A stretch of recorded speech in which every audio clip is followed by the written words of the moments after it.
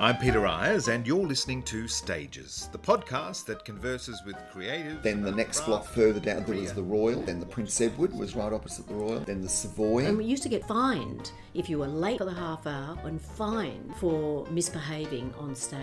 Just for God's sake, do it better.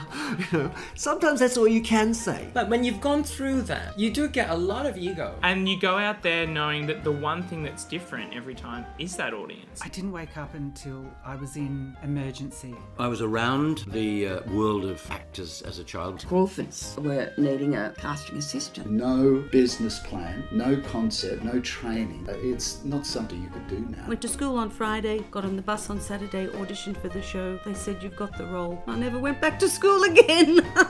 Thank you. I've enjoyed being here, talking about my favourite subject. Ego in check, me. Yeah, it's a date. It's a date. Hello, I'm Peter Ayres, and welcome to the Stages podcast. It's great to have your company. And for the next 2 episodes, you will be in great company, as was I during a recent visit to Queensland's Gold Coast, where I caught up with the legendary Jack Webster.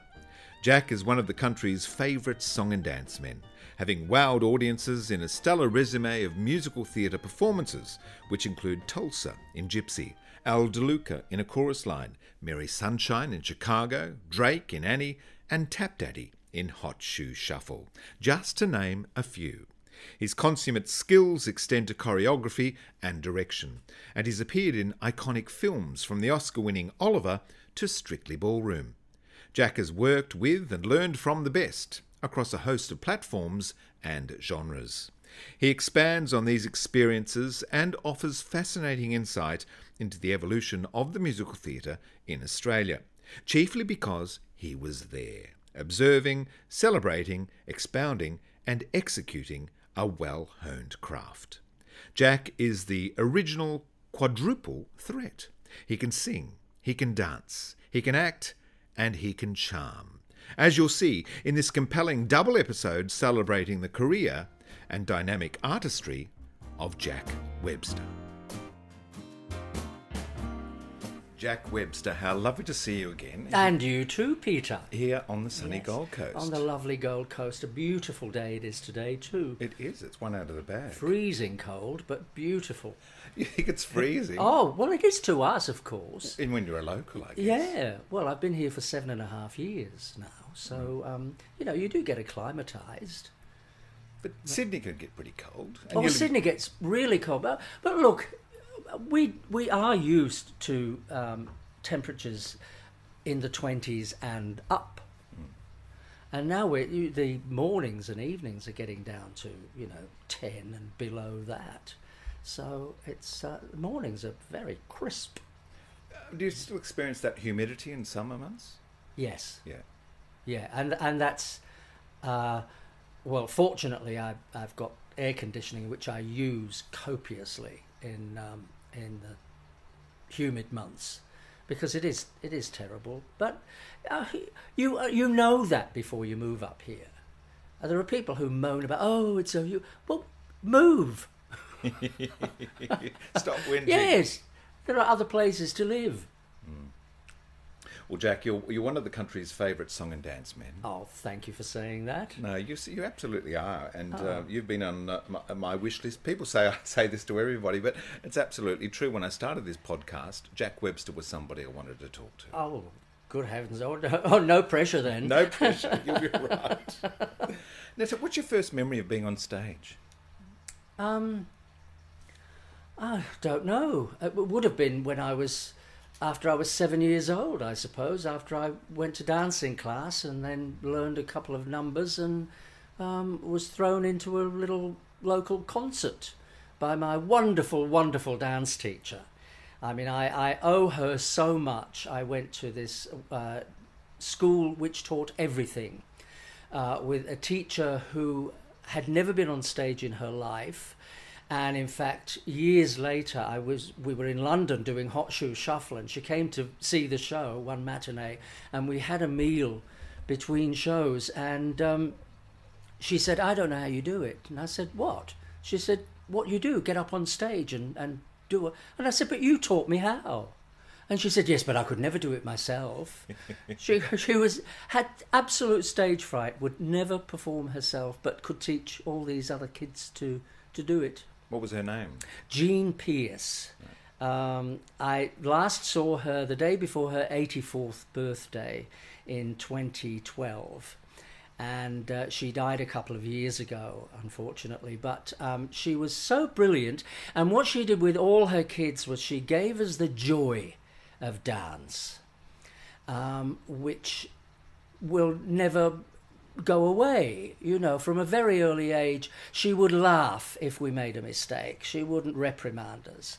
And so we all loved what we did. And she loved comedy, and she loved giving something a go, which I realise now was so beneficial to me in later years, that, yeah, I'll give it a go. That all stems from Jean. You know, oh, we'll try this sort of number now.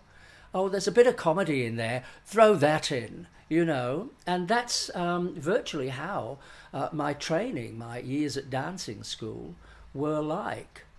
So you met Jean when you were 7? 7, yeah. Was that a case of, you know, your sister was at ballet dance no, classes? I had a cousin. I can do that? No, sort of. Well, no, I had a cousin who was a ballerina in a small ballet company called the International Ballet Company. In its day, in the 30s and 40s, really, during the war, that company rivaled Ninette de Valois' company, and in fact was larger. But through the years, Ninette de Valois' company succeeded, and Mona Inglesby was the name of the woman who. That's a fabulous name. Yes, isn't it wonderful? I actually did class with her when I was about 16, but I was so terrified to go up and say, "Oh, my cousin was June Summers." And the first ballet I ever saw was, I think I was about 8, when the company came to Leeds, my hometown, with June dancing Odette Odile. So Swan Lake was the first ballet I ever saw, and I was absolutely rapt. And anyway, Mona Inglesby, I Googled her, and she, I think just after the war, she rescued this huge file of, I can't remember the name of the Russian guy, not the Kirov files, or it was some Russian man who had accumulated all of this material, which was all of Petipar's ballets, his notation for Petipa, for his ballets, and another choreographer who was at the same time a big name in the ballet world too. Some stuff of the Ballet Russe, costume designs, music, set designs, all this. It was a huge file that was about to be chucked out. And she rescued it. And in fact, I think there's a plaque in London somewhere commemorating that Mona Inglesby rescued all of this material, and it's possibly why we still can see Swan Lake and Sleeping Beauty today in their original form. Yes. So, and my cousin June, and I worked with some people who had been in that company after it broke up, and they all said she had beautiful arms and hands. That was the main thing about her that everybody said. And I'll just stop you there. Yes. One of the famous Nicholas brothers said a similar thing I was going to come back on that. But yes, when we were in Hot Shoe Shuffle in London, one of the Nicholas brothers, Harold, came to see a performance, and we dedicated the performance to him. And at the end, he came up and danced with us. We did a time step with Harold Nicholas. Hello, you know, and he said to me, I had beautiful arms and hands. And I said, well, I don't need another compliment for the rest of my life. Absolutely not. But possibly that's a genetic throwback, is it, to my cousin? And as far as I know, we are the only 2 people in our family to have been dancers. I tried to get back to see if there's a dancing or performance in my family, I can't find anything at all. So at the moment, it's just June and me. What was it like growing up in Leeds? Oh, the best part was going to dancing school. Right. Were there much cultural references around you? There were, because of course Leeds has had for many, many years one of the great music festivals of Great Britain. Not that we ever did that. We weren't a theatrical family.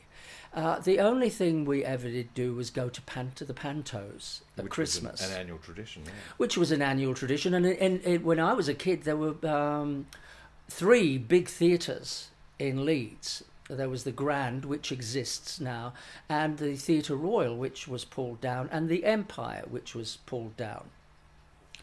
And so we would go to, at least we'd get 3 pantos in.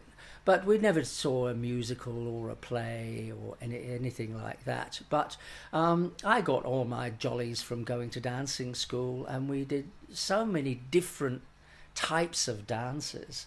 My favourite was song and dance and tap. I'm not surprised at that. Not surprisingly. But I did...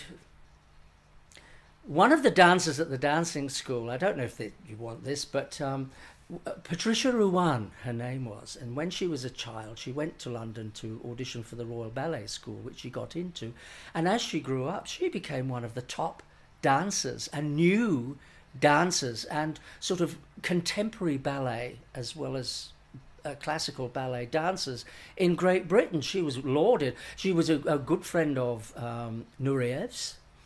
And the last time I heard of her, she came to Australia some years ago to put on Manon for the Australian ballets some years ago in Melbourne. She did ring me, but I didn't see her. But she became very well respected in the ballet world. And I think it was on the fact that she had gone to London and got accepted into the Royal Ballet. They thought it might be a good idea if I followed suit. So I went down to London when I was, I think, 13 and auditioned for the Royal Ballet. And, well, dance-wise, I was a shoo-in. I danced very well. I knew I had. But then they set us down at a desk and gave us an education, a school exam, which I didn't understand at all. It was total dyslexia there. And so I couldn't go because of that, because they had a high school education standard which I wasn't up to. I'm sure that's changed now. No, hopefully. I don't know. Right. But that was the reason I didn't go. But I'm sorry to say, when my mother told me, she was in the office being told the news, and I was outside, and she came out, gave me the news, and I said, "Oh, well, I wouldn't have been able to do tap anymore, would I?" Cost so much money to take me to London, and that was my answer. Ungrateful child. But I think it all worked out pretty all right. Well in the end. Pretty good. So pantomime, I imagine that was the first live theatre experience that you had. My first show, I will mention my first show though, which was The Boyfriend.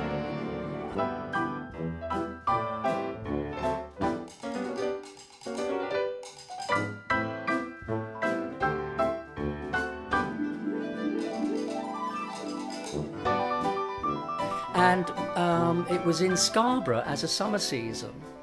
And my dancing teacher, Jean, came to the shop that I was working at. We used to have Wednesday afternoon closing in those days. I don't know why. And she came in the morning and said, they want an extra dancer for a production of The Boyfriend over in Scarborough for the summer. Do you want to go for it? Of course. So she came in the afternoon when the shop closed. We drove over to Scarborough. I auditioned for 2 people, a man and a woman. They were directing the show between them and playing the leading roles, Tony and Polly. And as it happened, my song and dance routine of the day was Don't Bring Lulu, which was a 20s number. Yes, you got the job. And I didn't go home. They found me digs, and I started rehearsals the next day. How old were you? 15. 15, wow. I was just 10 weeks out of school. And my mother had to resign from the job for me and come over to Scarborough and bring me clothes. And we opened the following week. So anyway, I'm going to fast forward now to, I think it was 99 or 2000. And I'd been asked to play Eddie Ryan in the production company's production of Funny Girl with Caroline O'Connor and John O'May. And Nancy was playing Mother, and I was playing this character, Eddie Ryan, who is hardly in the movie. I got the movie out and I said, oh yes, I could do that. It'd be a breeze. Well, the part is enormous in the stage show. Anyway, I'm at Raheen, the Pratt Mansion, drinking champagne for the launch of it all, having a wonderful time. And behind me, I hear this voice say, I spent a long time in London doing The Boyfriend. And I turned around and I said, I'm sorry to interrupt, but I heard somebody mention The Boyfriend. And I said, that's very close to my heart because it was my first pro show. And this woman said to me, where did you do it? And I said, oh, it was a summer season in Scarborough in 1961. And she said, I co-directed and played Polly. I'm opposite the woman who gave me my first job. That's amazing. What was she doing in Patricia Australia? Vivian Lal, her name was. She was Pat Vivian in the show that I did. And she came to Australia. And I'll tell you who else was in the show, playing Dulcie, was Julia Blake, the actress. Yes. He married Terry Norris. That's right. And she was, she did The Boyfriend as a fill-in before she came to Australia to get married. And Pat followed on very shortly and married an Indian man called Lal. And so she became Patricia Vivian Lal and did a lot of work for Vic Opera for many years. And so here we are, face to face, never having seen each other since 1961. Get out. And did you keep in touch? We not only kept in touch, she had written this two-hander plus a pianist, a musical of Gracie Fields. And she asked me to do it with her. She was Gracie and I was various men in her life. And we did it as a Morning Melodies tour around Victoria very successfully. And so we actually got to not just keep in touch, but work together after that. But this business is full of those lovely It is serendipities, incredible. isn't it? Yeah. I mean, the show, the pantomime that I did after my first one, which was at Leeds Grand, with Morecambe and Wise, and the second one I did was in Scotland, in Edinburgh, called A Wish for Jamie, which was absolutely beautiful, a Scottish pantomime, and it was devised and directed by Freddie Carpenter, who of course was Australian, was an Australian dancer in his youth, went over to London and ended being one of Britain's top directors. And directed a lot for J.C. And then came back and directed Irene and No No Nanette, both of which I was in. So I first met, Freddie Carpenter in Edinburgh doing A Wish for Jamie. And later on, all those years later, there we were again in Melbourne in two shows. So is The Boyfriend solidifying the desire to be part of this business and to work in theatre as well? well? I always knew. No. I mean, there was... My parents wanted me, when I left school, to get something to fall back on. I had no intention of falling anywhere except forward. Straight into the business. That's all I ever wanted to do. From the age of 7... I said I'm going to be a dancer, and I never broke from that at all. What dance were you observing? We did everything. Right. But you said MGM musicals, or were you yes, we went to the pictures to see all the musicals, and I always wanted to be Judy Garland. I didn't want to be Fred Astaire or Gene Kelly. I wanted to be Sid Charisse.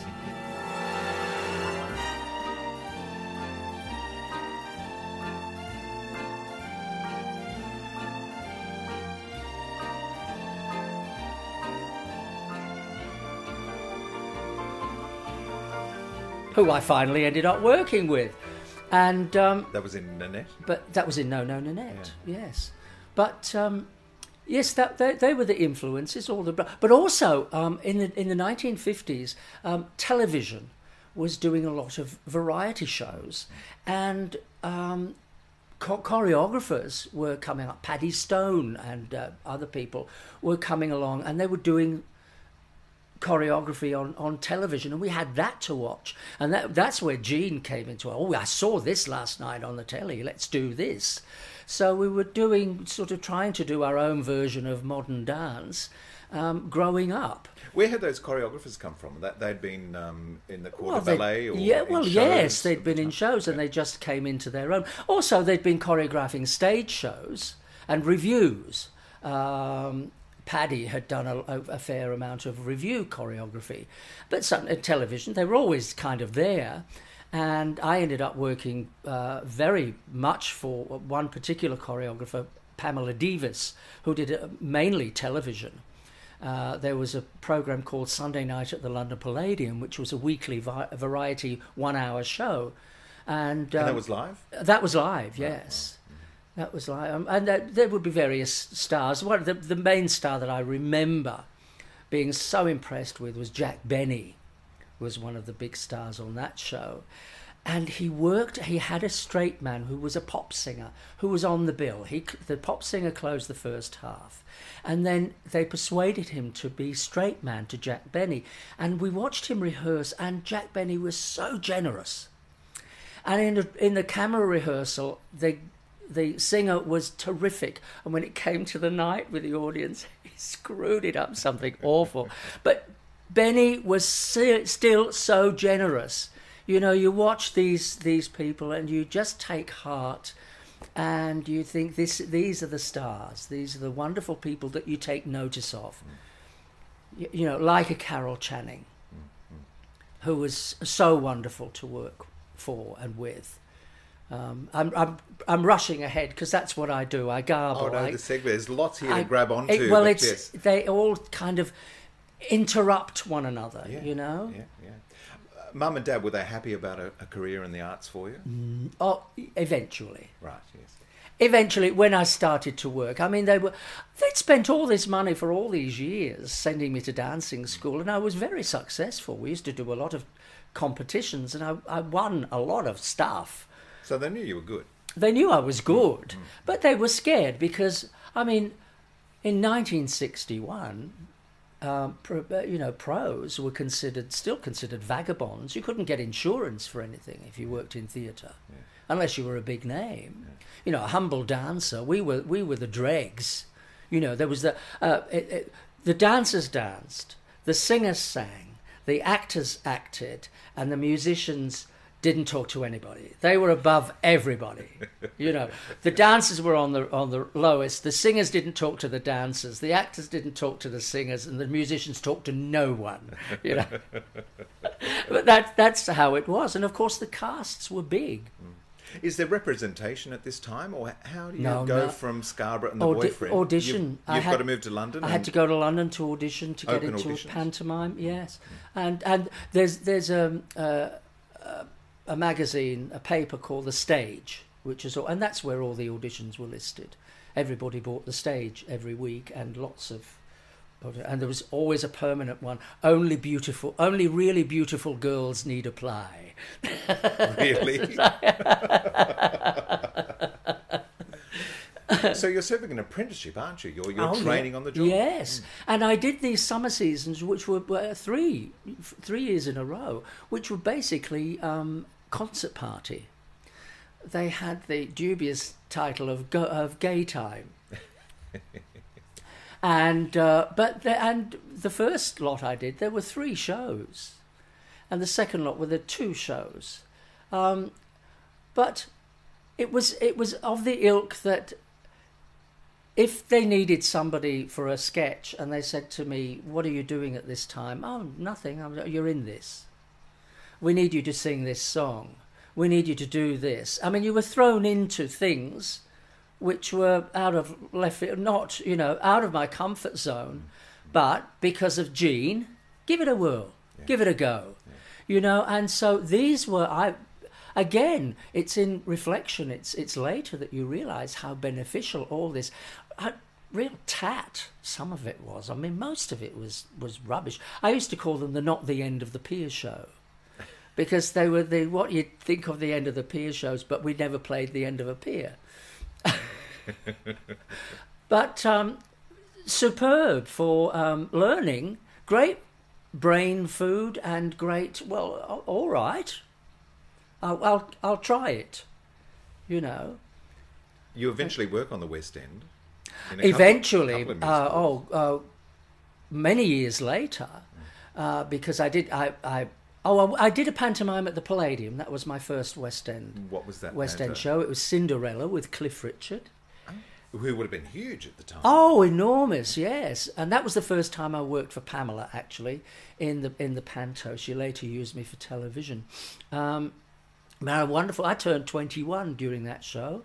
And then that year, later on, I went to Spain I was there for 8 months altogether. I lasted 6 months in the show, managed to get out of that. It was such a terrible show. What was the show? Oh, it was a review. It was just... I don't know that it was called anything at all. And Barcelona or... No, it was in Madrid. Madrid, right. Which I loved. I loved being in Spain. I loved the people, the culture. I met a gypsy from Jerez de la Frontera who showed me a lot of flamenco. You know, he took me to the real stuff. Great. and explained things and wonderful. I had a wonderful time while I was in Madrid, but needed to come home, needed to do some decent work, and so I did, and that's when I did all the tellies for Pam, and we did Berlin and Frankfurt and Munich, and I did 2 TV shows in Amsterdam. I had a wonderful time. As a dancer, for the lead artists of the program. Yes, yes. I never wanted to. I had no ambition. I was asked to choreograph a few things, and I would have been thrown into choreography had I stayed in the UK. Right. And it was I could do it, but I always thought there were people who could do it much better. But it wasn't my first love. I liked performing. I liked to do it.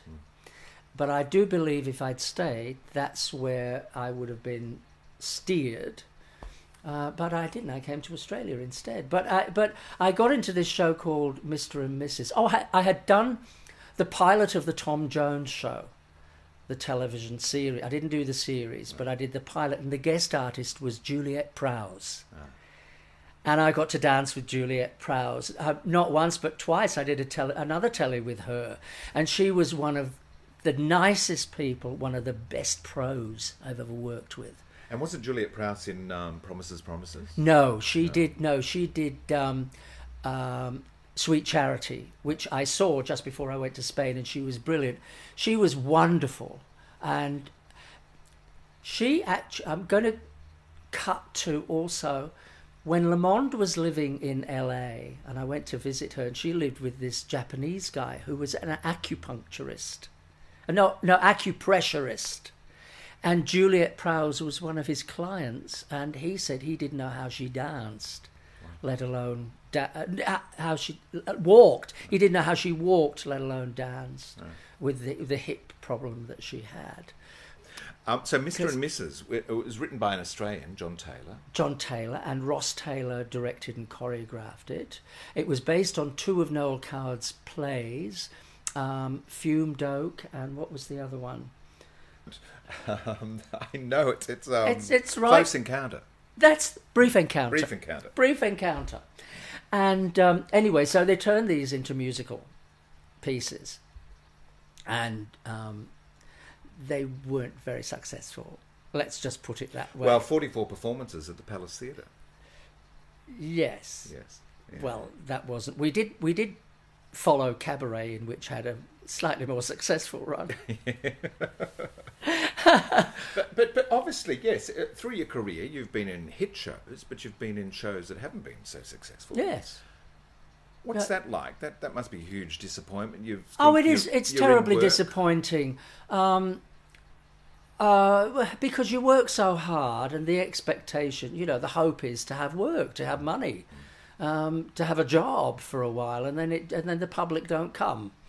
So you kind of, And if we knew what would bring the public in, you'd bottle it, wouldn't you? Well, absolutely. Absolutely. And you think, oh, this is going to run for, for hours. Tell me about Promises, Promises. Promises. Well, Betty Buckley was the leading lady. And Tony in Roberts. That. And Donna McKechnie, too.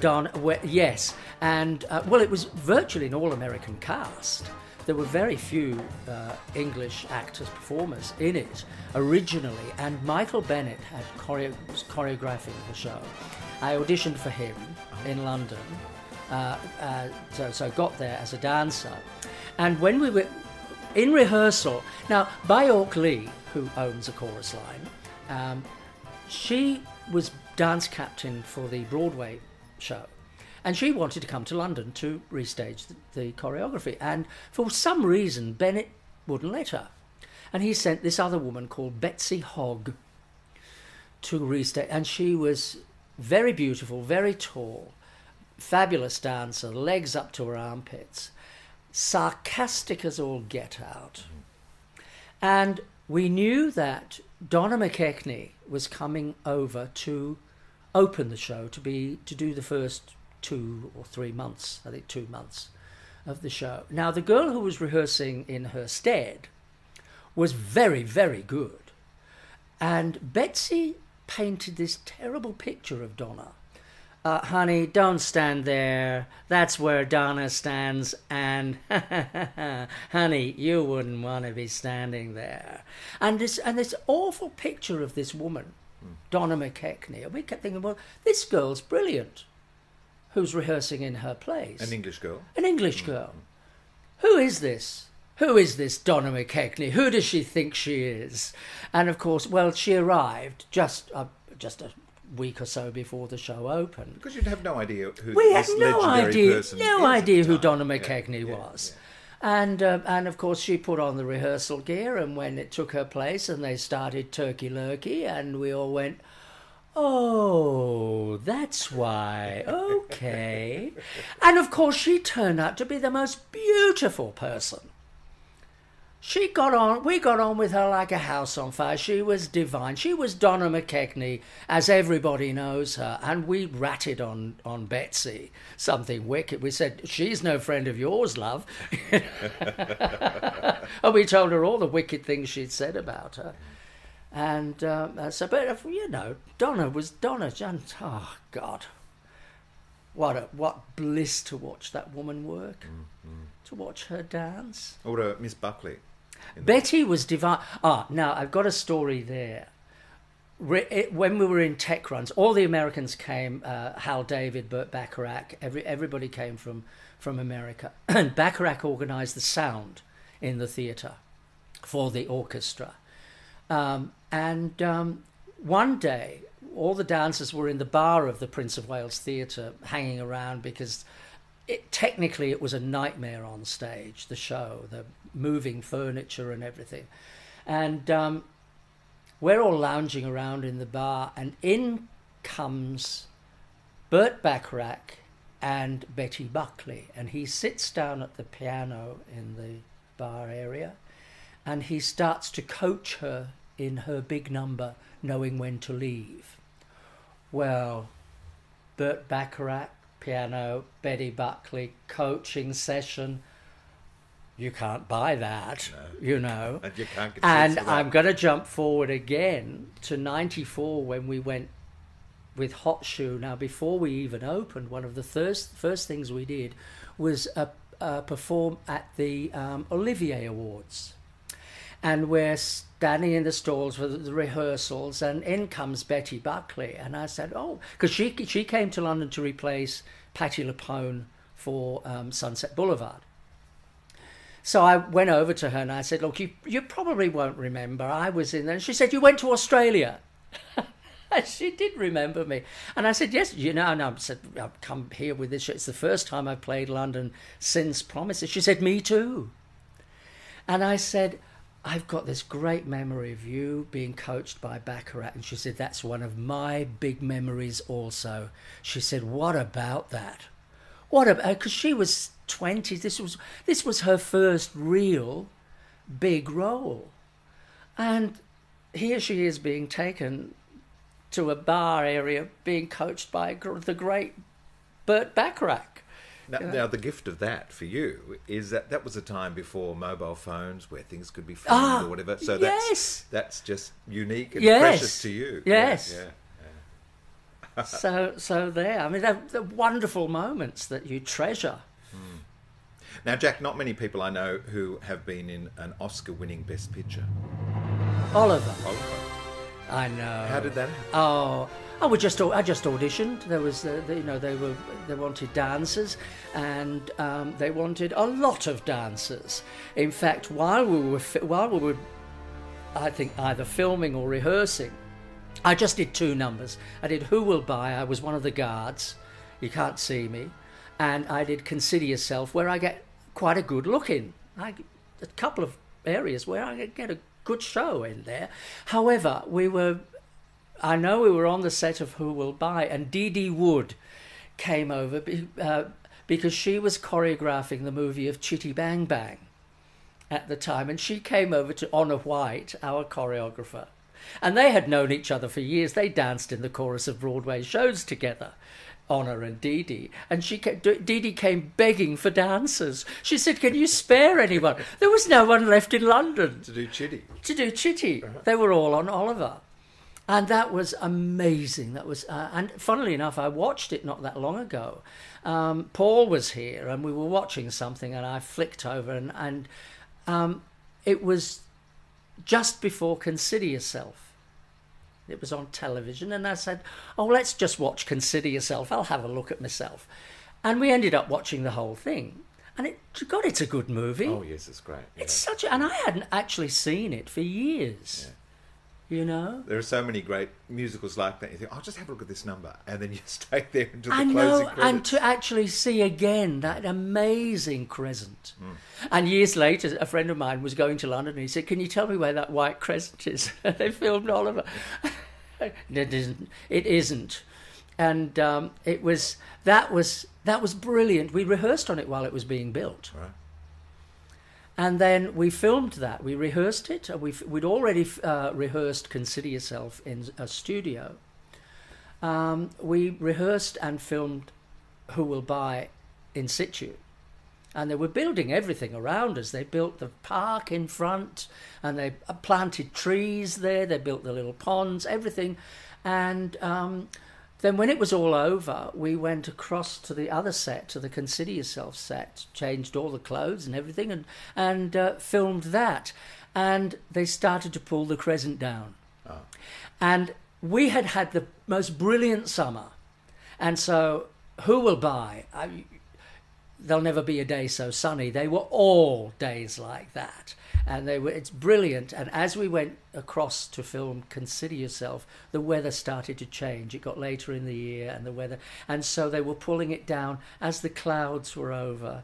You know, and it was so sad to see this magnificent crescent being disassembled while the clouds was kind of weeping, you know, were commenting on the fact that it was going. That's sometimes a crucial moment for performers too, isn't it? To have closure that show now is put to bed. Yes, and what do you like when a show finishes? Are you able to just pack up your dressing room and leave? Well, it depends. It depends what the show was.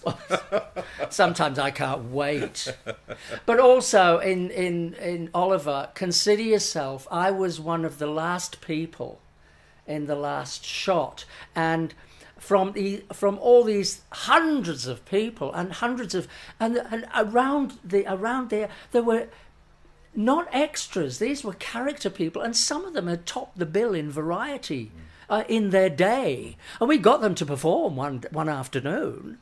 Somebody said, "Oh, somebody get up and do something," and I said, "You, come on, you old timers, come on, show us young people what it's really all about." And they did. They got up and did their old acts, their old Variety acts. And these were the people who were dotted around. And then when we came to film, there were extras as well, hanging in the windows, and you know, who didn't do anything at all. But you see, when you see the movie, all these different wonderful character people around the place. And you know, you get this huge long view of the whole street and the train going across the top and everything. And as the filming got down, it got less and less and less and less, and the shots got shorter and shorter and shorter, and there were less people every day. There'd be less people to film, and I was in the last shot, and there were only sort of a handful of people and that was sad too, when you just saw this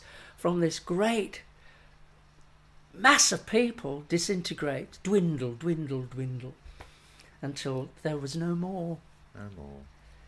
So 1970, you moved to Australia. I was in Promises, and I said, I had an 18-month contract, and a dear friend was in the show, Jody Hall, who had been a Williamson's Lovely before he came to London. So an Australian fellow. An Australian dancer. And I said, you know what, I've always wanted to go to Australia. I'll save me money, and I'll go. When the show finishes, I might take myself off. As a vacation, or well, I'd just have a look. Yeah. I don't know. I might just have a look. An adventure. Yes. And Jody said, well, why don't you try to go for 10 quid? Be a £10 pom. Go to Australia House and see if they'll send you over for £10. And I said, oh, don't be ridiculous. I'm a Corrine. They don't want Corrines. They want real people, lawyers and doctors. And he said, give it a whirl. So I went to Australia House and I signed a form, and at the top of it said it could take from 6 to 18 months before you hear back from us. And terrific.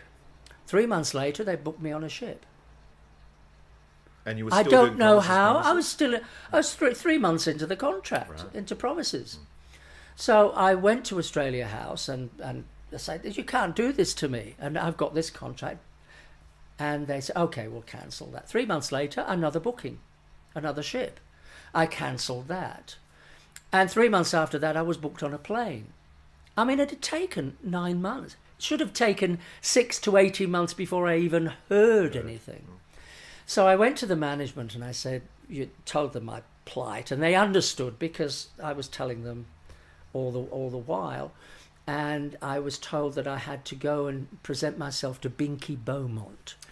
Big producer in the West End. Binky Beaumont. Oh, lovely, yes, lovely. the contemporary of Coward and Boulez and the Oliviers and all of those, Gertrude Lawrence. And so I went to his tiny office. He's still working then. In the tiniest elevator, the tiniest lift I've ever been in. 2 would have been an absolute squash. And it sort of staggered up to this office. And I met Binky Beaumont, and I had a letter for him, and I had all the paperwork. Anyway, the bottom line was they let me go. And when I left the show, I went up north to see my folks and, spend some time before I left. And in that time, in that interim, Betty Pounder had come to London because they were doing Promises in Australia, and she had been to Broadway, and she come to London to take down the choreography. And she had spoken to Jody, because they knew each other very well, and she said, tell him there's a job for him when he comes to Australia. So I came back to London to get the play and saw Jody, and he said, there's a job waiting for you. Oh, lovely. So I came to Australia, and a week later, I was staying in a house with several people, and I was jet-lagged like you wouldn't believe for 2 weeks. I didn't know which end was up. And somebody threw this ad at me in the paper saying, New Australian Musical auditions. Go for it. And it was at the New Philip Theatre opposite Mark Foy's for a show called When We Are Married. The J.B. Priestley play turned into a musical and relocated to Australia. And Kevin Johnson was choreographing, playing in it, and Jill Perryman was the star, so was Johnny Lockwood. In the cast was Johnny Ladd, Henry Zepps in his first musical, Ray DuParc, Susan Swinford. I mean, a stellar cast, this wonderful cast. And Dolores Dunbar. Or Dolores Ernst. Dolores Ernst, yes. And so I auditioned, and not only did I get into the show as a dancer, but they foolishly gave me the role of juvenile lead. much to their horror, I think. So you'd only in done the end. chorus before? I'd only done chorus. Right. Yes, and that's all I wanted. That's all what I went for. I went to dance, and I knew I got into Promises anyway. But that was in Melbourne, and that was weeks away. Anyway, they said, yes, you've got the job. So I did that. But I knew all about the firm from Jodie in London. I knew all about Williamson's and what they had done and the people and the shows. But what I had no idea about was when I went to work in... When We Are Married, was that I went to work for all the people who did the Phillip Street reviews in Sydney. It was Bill Orr and Eric Duckworth, and Bill Orr was directing, and all these wonderful people. Barbara Wyndon was in the cast, and she had done all these Phillip Street so I thought I'd landed in a pot of jam, because I learned all about the Sydney review side of theatre, and I absolutely loved it. I loved all the history of all of that, and it was so different from the big musicals, which I knew about. You know, that was my world. You know, this would have been my world had I been born earlier, because I loved review. But so I did that. It didn't run. It did, but music was by Tommy Tico. You know, there was some good stuff in it, but it didn't work. It didn't translate. It's a very broad Yorkshire play, right. And on the page, that's how you read it. You know, it comes off the page with a Yorkshire accent. You know, and it doesn't switch to Australia. Mind you, all the actors were English, so they came to rehearsal with these Yorkshire accents anyway, just saying that they lived in Bathurst.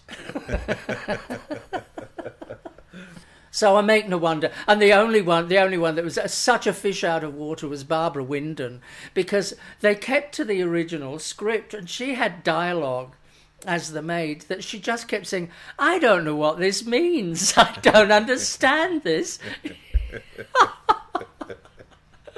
But unfortunately, it didn't work. But I, as I say, I jumped into my own personal pot of jam, meeting all these lovely people. You've had lifelong relationships. A lifelong relationship. And I got to work with again, of course. You know, Johnny Ladd remained a dear, dear friend until he died. You know, Jill and I had worked together again, and Kevin. But so, yeah, I'm really glad I did that, and I'm really glad I didn't do Promises, because I saw it. And what they had done was what they did on Broadway, which was to cover the orchestra pit. And they had a little bubble for the conductor to show his head through to conduct. And of course, the sound was awful. They did it on Broadway. Score, that well, and the idea that Bacharach had originally was to have a recorded sound, because that was his world, recording. And so they had amplifiers all the way around the theatre in America and New York.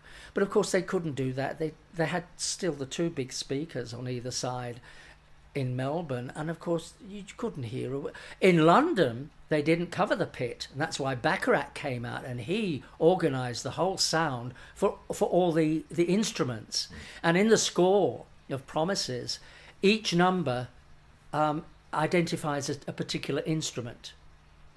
A particular instrument has headlines, you know, is picked out for that number.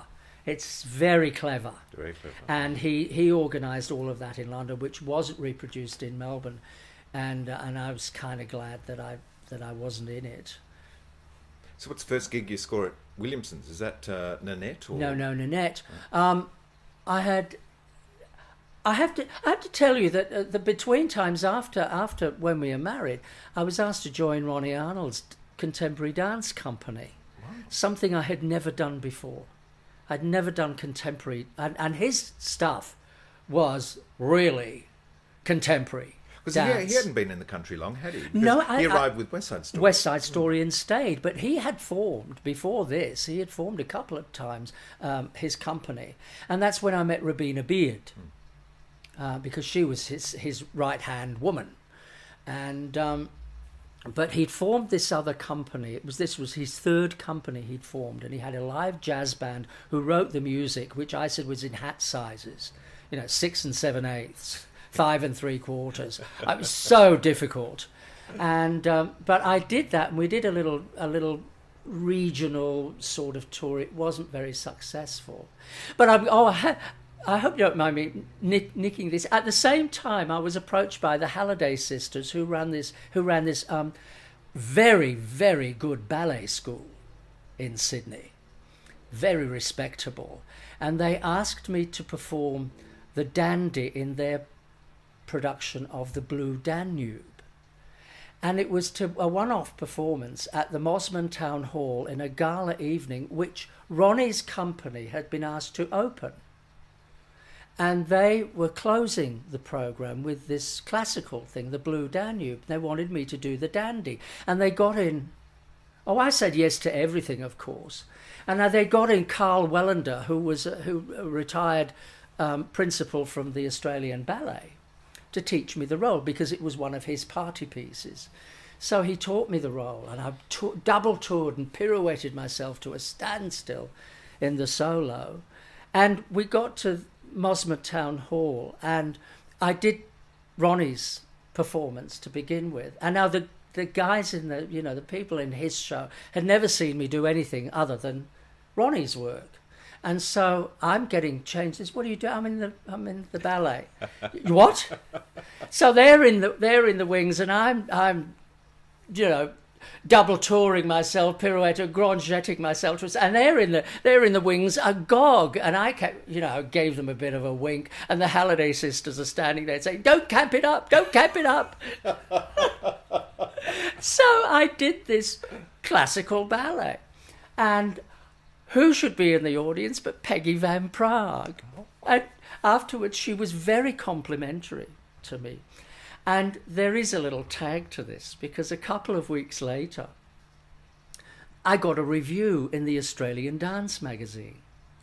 And I should have kept it, and I'm paraphrasing like mad, but it said something like, "Unfortunately, Jack Webster wasn't able to show his true potential in the first half of the programme with Ronnie Arnold's dance company, as he was later dancing the Dandy in the Blue Danube," and went on to give me a rave review for the sort of dancing I didn't do, and a sort of very watery review for the sort of dancing I did do. So that was my one and only crit for a classical. It's my one and only classical ballet. So you see, the Royal Ballet missed out. They did miss out big time. Say yes. Did you stay long with Ronnie's company? No, it was a very short run, and it didn't last. Unfortunately, he was very disappointed with that. But I choreographed a couple of shows at Capriccio's, the drag show that had newly opened, and then I got into Anything Goes, which is where I met Tony Lamond, my darling Tony Lamond. We've been dear friends ever since. And Sheldon, Tony, he was still at school. He was in a school uniform when I first met him, and we did that. And unfortunately, that was one of the shows that we thought would run. That was one of those shows that was disappointing. Was that, and Tony Gapin was Tony Billy? Gapin was Billy. Yeah. Yeah. And Ray DePark, and Ron Fraser was Moonface. Darling man, Ron. But it didn't last. But while we were doing that, Betty Pounder came to see the show, and I had heard that Carol Channing was coming to Australia. Now, I had seen her act in London before I left, and she had 10 men with her.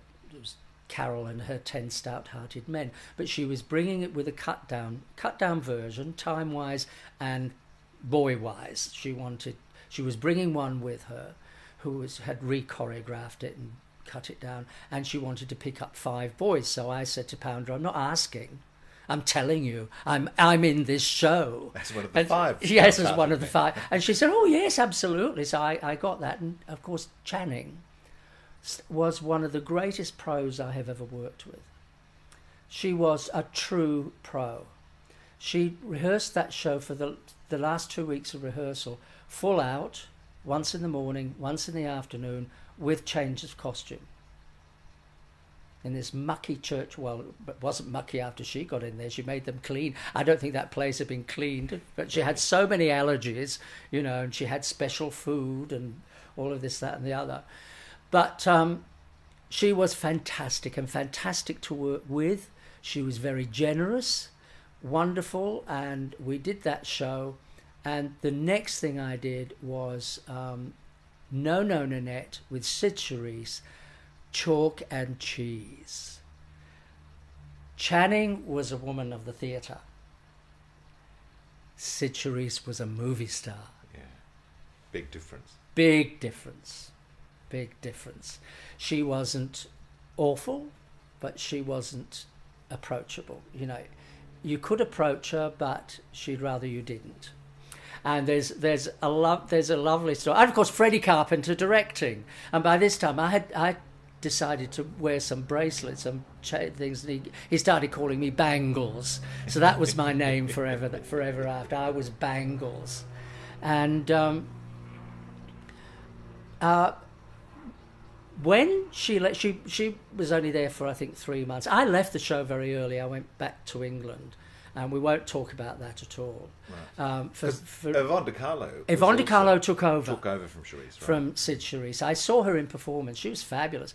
Sid. Oh, and another interesting point is that, you know, until No No Nanette in Melbourne, Sid Charisse had never put on a pair of tap shoes in her life.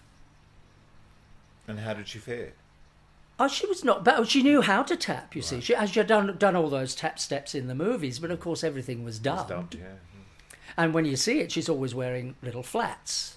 And, well, nobody's wearing taps on their shoes in the actual movie. It's all dubbed in. But she had never worn a pair of tap shoes until No No Nanette. That's a little interesting fact there. A little bit of trivia there for you, darling. Was Channing with her husband manager at the time? Yes. Charles, who was a bit dubious in the end, wasn't he? Oh, he was naff. He was naff. He was absolute antithesis, opposite of her. Is antithesis the right word, or am I saying something? No, you're quite all right. Okay. She was gorgeous, and he wasn't. You know, but I got to sing a solo line with her in one of her songs off stage, and they lined us all up, and there were 3 booth singers. Tony Gapin was one, and Teddy Ashton, somebody else, and they lined everybody up, and they played the track that they wanted. It was just one line of a song, a country western song, and I won't try to sing it because I'll cough, but They said, "Oh, you." The MD said, "Oh, you can do it." Now, what? And I'm singing this harmony line with, and I said to Patsy Gape, and I said, "But why me?" And he said, "Because you sound like her." Because I just copied her voice. I just sung the whole line exactly like her. So, I just had a flashback to a mini-series called Cyclone Tracy. Oh, yes. In which you played a drag queen, which was very Carol Channing-esque. Well, I was attempting a Carol Channing, yes. Yes. Love it. Yeah. So Williamson's obviously produced that tour, did they? The Channing tour.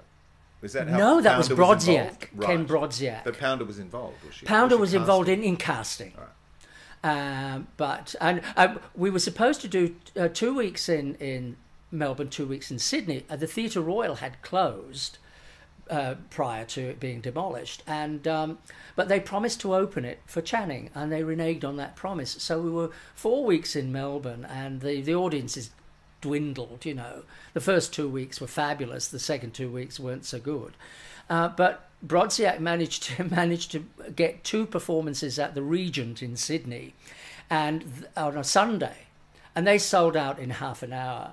And we had done 2 shows on the Saturday, fly to Sydney, do 2 shows in Sydney.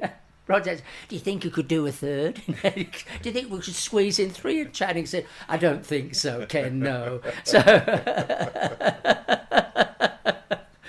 but she, as I say, she was wonderful, and Sid was that. the other story I was going to tell was after I had left the show, and she was about to leave the show, and the dancers had a whip round and they bought her a gift, which they gave her. This is the story I heard. They gave her between shows on her last Saturday. And she was absolutely gobsmacked by this. I don't know what the gift was. And she said, this is incredible. She said, because, you know, when we were at MGM, she said, we weren't allowed to associate with the dancers at all. Apart from rehearsal and film, we weren't allowed to sit or talk or get to know any of the dancers. She said, because we were the stars. So that explained why she was so distant. Yes, yeah. Because her upbringing was you don't talk to the chorus. And she said, she looked at the gift and apparently she said, so I really don't know what to say. And one of the boys said, well, perhaps you could start with hello. It's fascinating, isn't it, how those classist levels existed for a while in theatre. Yes. And you talk about London and the dancers weren't spoken to by the singers. That's and right. Vice versa, because it's such a collaborative experience, theatre. Well, it is, but they were big casts and each had their section. You were put in your place, you put in your pigeonhole.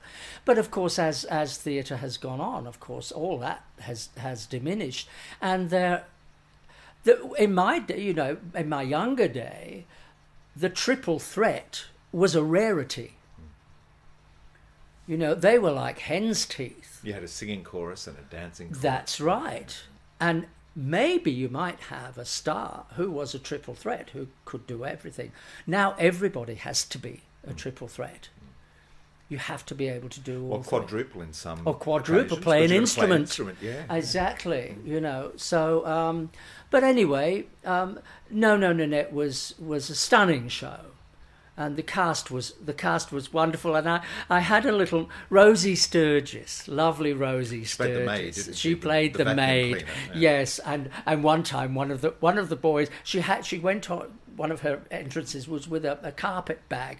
And one of the boys put stage weights into it one time, and she actually picked it up and walked on and went, oh! She struggled on. She kept going with this weighted down carpet bag. She was such a pro. But at the end of the show, for some reason, she and I ended up together. And the end of No Nanette, everybody gets married, you know. So this great thing. And Rosie would turn and give me this really flirtatious look, and I would do something or other. I don't know what it was. But much later after the show, I ran into Rosie and she said, I'll never forgive you for leaving. She said, I never got my laugh. After you left, she said, I never got my laugh at the end of the show. So whoever who was partnering her never reacted delivered what she wanted. Yes. Yeah. Irene quickly followed, 1974. Irene. Playing the Ninth Avenue fella. I read in a cast list that was your I was a Ninth Avenue fella. Was that my title? Oh, that was, what fun that was. And of course, Julie being her first. Julie Anthony. Anything, really. That was Pounder again. Pounder was a magician. I mean, she picked her up from her club act. She saw her in a club act and said, that's our Irene.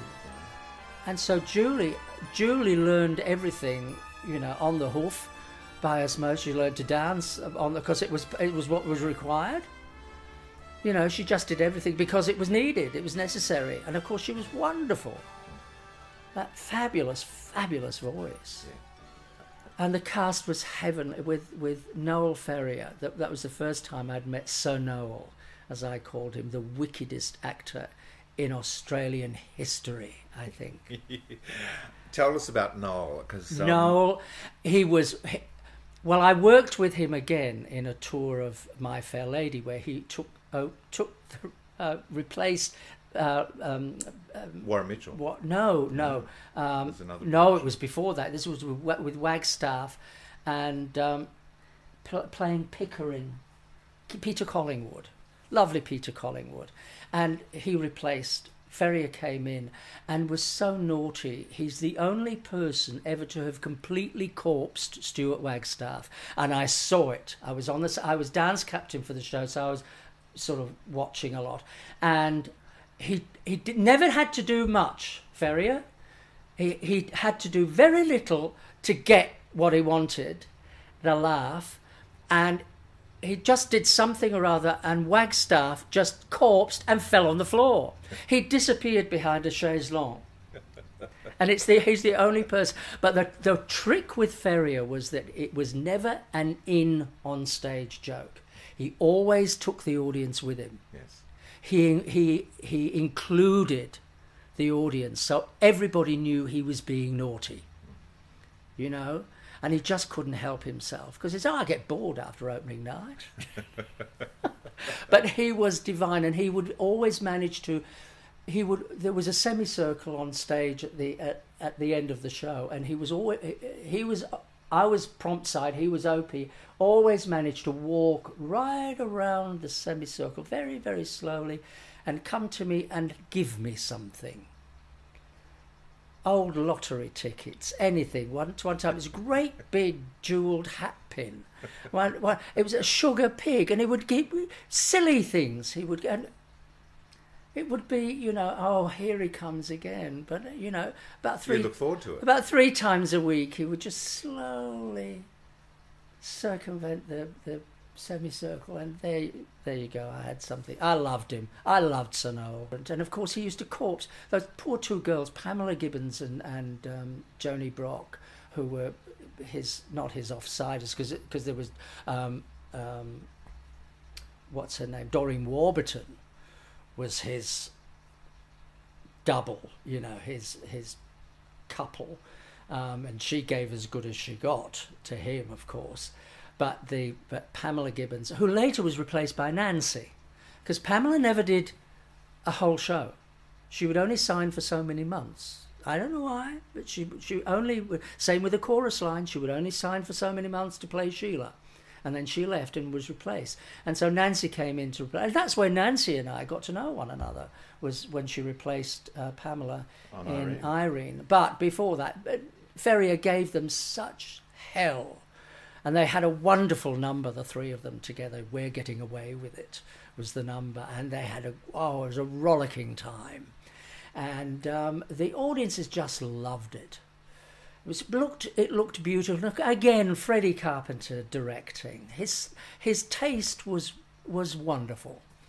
The last time I saw Freddie, he directed all the Danny LaRue shows, both in London and Australia, and Danny came out to Australia to do one of his big shows, and I got tickets to the opening night at the Regent Theatre in Sydney, and I'm standing at the lights opposite the theatre, and along comes this taxi, the door flies open, and out falls, like Eddie in Ab Fab, you know, out falls Freddie Carpenter into the gutter, drunk as a fool. And he looked up at me, went, Freddie, and he looked at Bangles, he said. And I escorted him across the road to the stage door, and that was the last time I ever saw Freddie Carpenter. What a wonderful lasting memory. Yes, pissed to the gills he was. But a wonderful man, and so clever, and did so much for theatre everywhere he was. He did an awful lot for theatre. Join the Stages podcast next time as we complete this fascinating conversation with Jack Webster. He will pick up from his casting and subsequent success as Tulsa in the legendary original Australian production of Gypsy, a role he owes to J.C. Williamson's matriarch, Betty Pounder, who recognised and nurtured a talent in Jack to embrace principal roles in productions. A talent that was to see him forge forth in a grand list of musical theatre roles, in A Chorus Line, Chicago, Annie, Dames at Sea, and a show that would take him back to the West End, Hot Shoe Shuffle. A companion episode not to be missed. I'm Peter Ayres. Keep well, keep warm, stay safe, and I'll catch you next time on Stages.